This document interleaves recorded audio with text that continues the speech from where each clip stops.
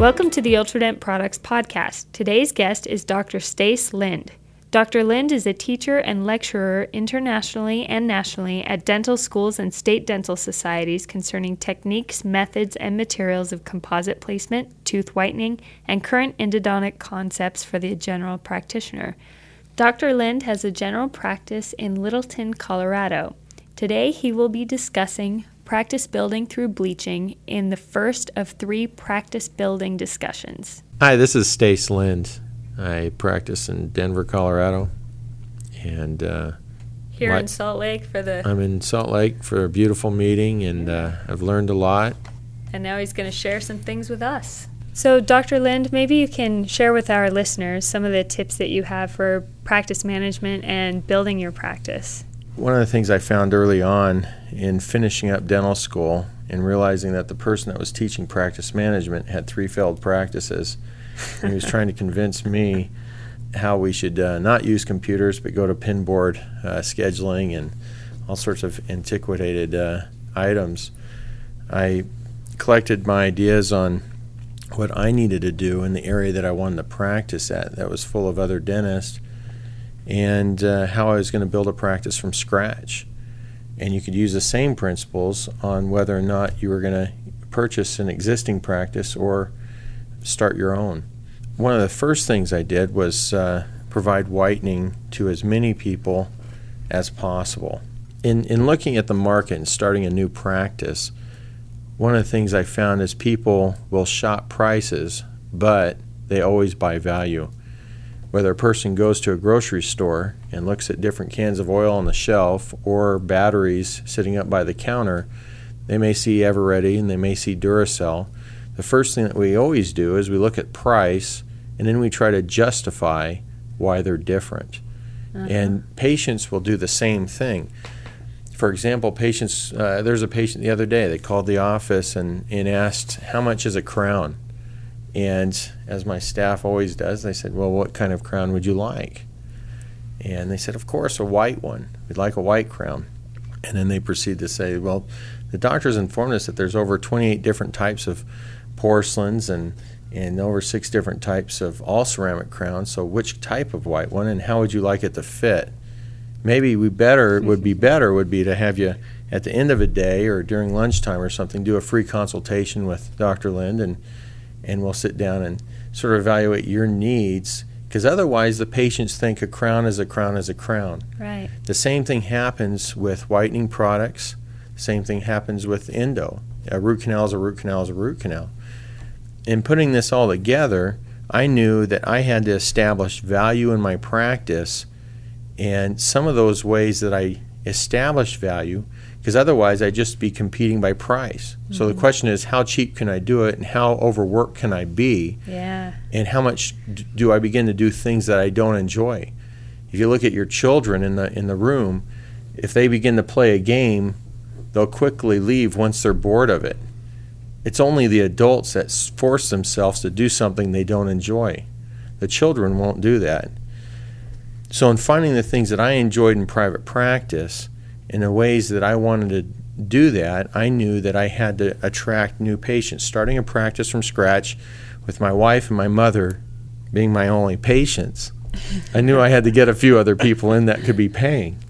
And how I did that was I first went to local areas. I walked to every business personally, introducing myself to every business within about 2 to 3 square miles, and handed them a little sheet to each business owner offering them free whitening. And particularly the places of interest that were the most successful with that was hair salons, nail centers, a Bonjour bakery. Just in the first year, they sent over 27 patients just from this little bakery of people that went in that was just down the block. And from the patients that I did whitening, and I found years later, and even now, the way we do whitening, in whitening 10 to 15% of my practice, it generates 45 to 50% more work. So I actually had to be careful about how many whitening cases I started doing, because what happened was my schedule became too full too soon. Because in the first 6 months, My wife was my dental assistant and front desk, and I was the hygienist and dentist. And all of a sudden, I ended up with a staff of 12 because we became so busy so fast. And in 2.5 years, had my first partner. 2.5, 3 years, had my partner, Scott Lindsay, which has created a lot of busyness for us. And so over the years, we've had to sort of control the flow of what we do in order to maintain quality, because I don't care how good you are in the process of practice, you can lose quality by balancing too many balls in the air.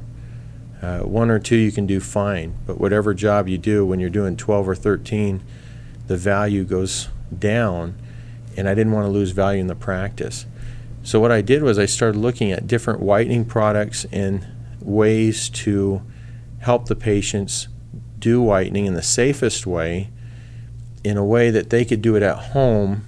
So I decreased the amount of chair time, which was, one, safer for them and more effective for long-term whitening. And we've seen in many of these patients how the whitening with opalescence years ago hasn't changed, even with the coffee drinkers, and it's never gone back to the same shade, whether wine or coffee. I always thought it'd go back immediately. And these people we've touched up over the years. Yeah, you maybe get some dinginess, but it's not like you go all the way back to ground zero. Exactly. I mean, it takes a long time to get that way. Mm-hmm. And sometimes it's from hereditary issues and developmental things that's happened. And so the teeth go to a place that they've really never been before. Mm-hmm.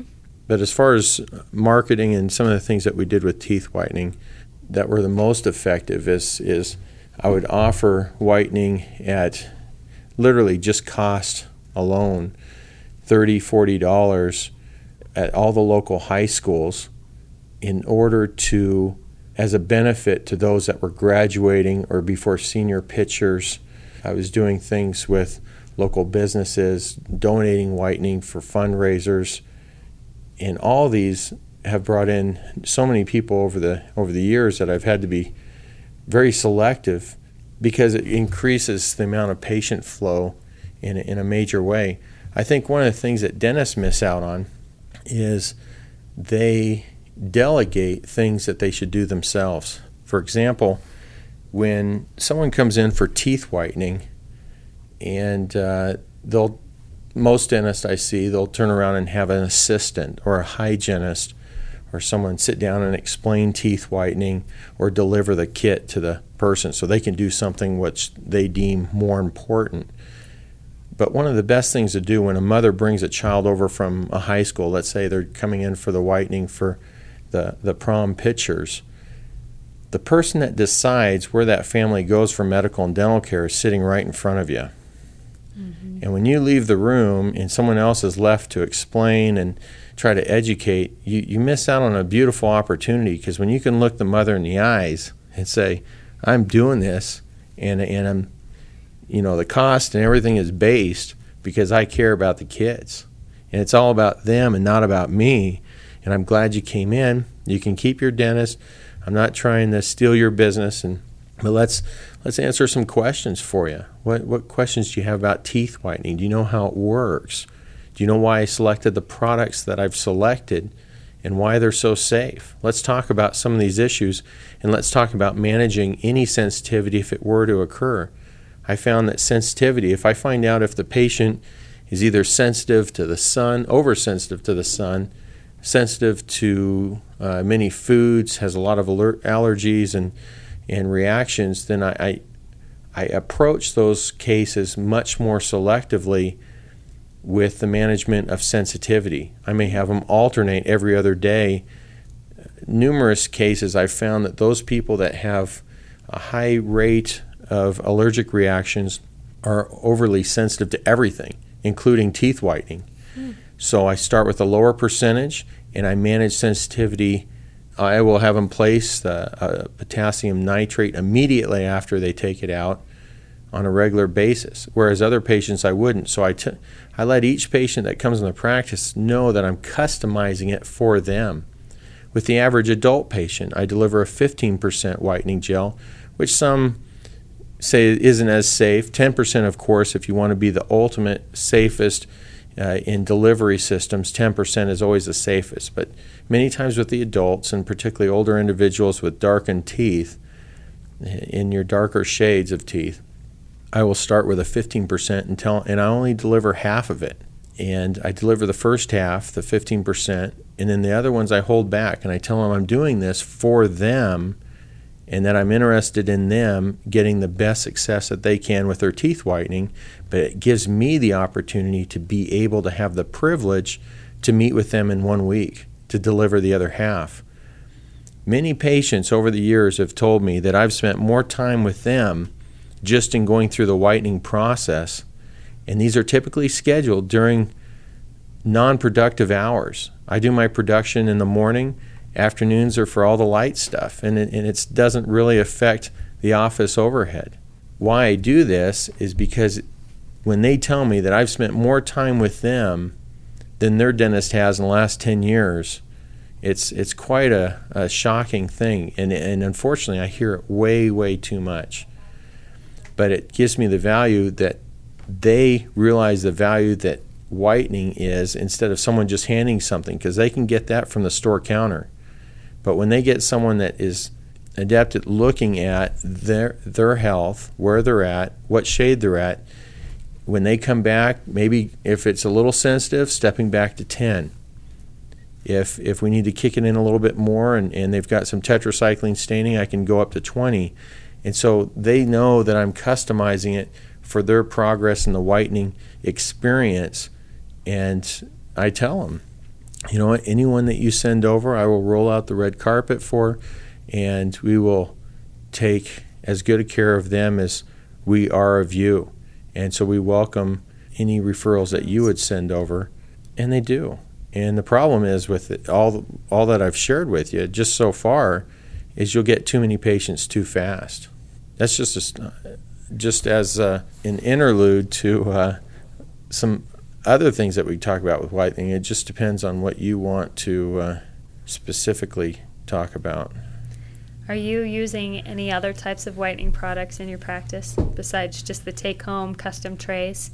Are you doing in-office whitening at all? Or? We do. We're doing different aspects of whitening in our practice and some testing. So I am comparing with some trays, and Dr. Mattis has given me some suggestions on how to do this, and comparing a new system from some other companies in seeing the comparison of what it's doing with the quality that we're getting with opalescence. And I'll be interested to see, and Indiana University is doing the same study, and we're going to be looking at what's happening between tray whitening and chairside whitening, and chairside whitening without follow-up tray whitening, and to find out if there's really anything more than just the immediate effect with chairside whitening, and what's the benefit with the follow-up versus no follow-up.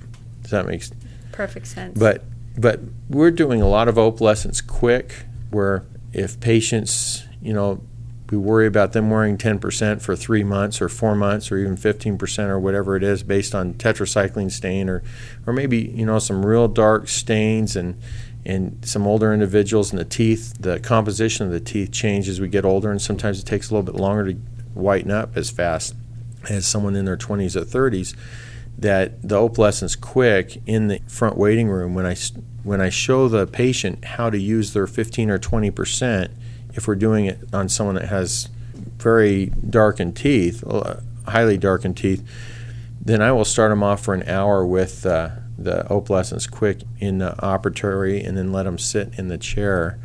Depending on the case, I will do opalescence extra boost right there chair side, 1 or 2, sometimes 3 applications, and then follow up with some quick and send them home, or sometimes not the quick.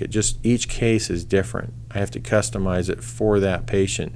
So the quick is now a 45% carbamide peroxide, and you don't use it on every patient, just the people who have really dark teeth, just as a quick start? Exactly. Yeah.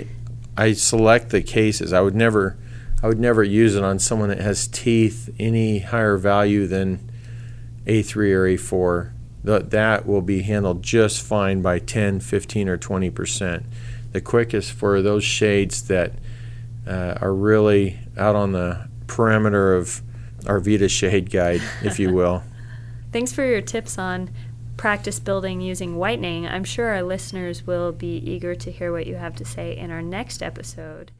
Thanks for tuning in to today's podcast. For a full archive of Ultradent's podcasts, please visit podcast.ultradent.com. If you have ideas or suggestions for an upcoming podcast, please send an email to ultradentnews@ultradent.com.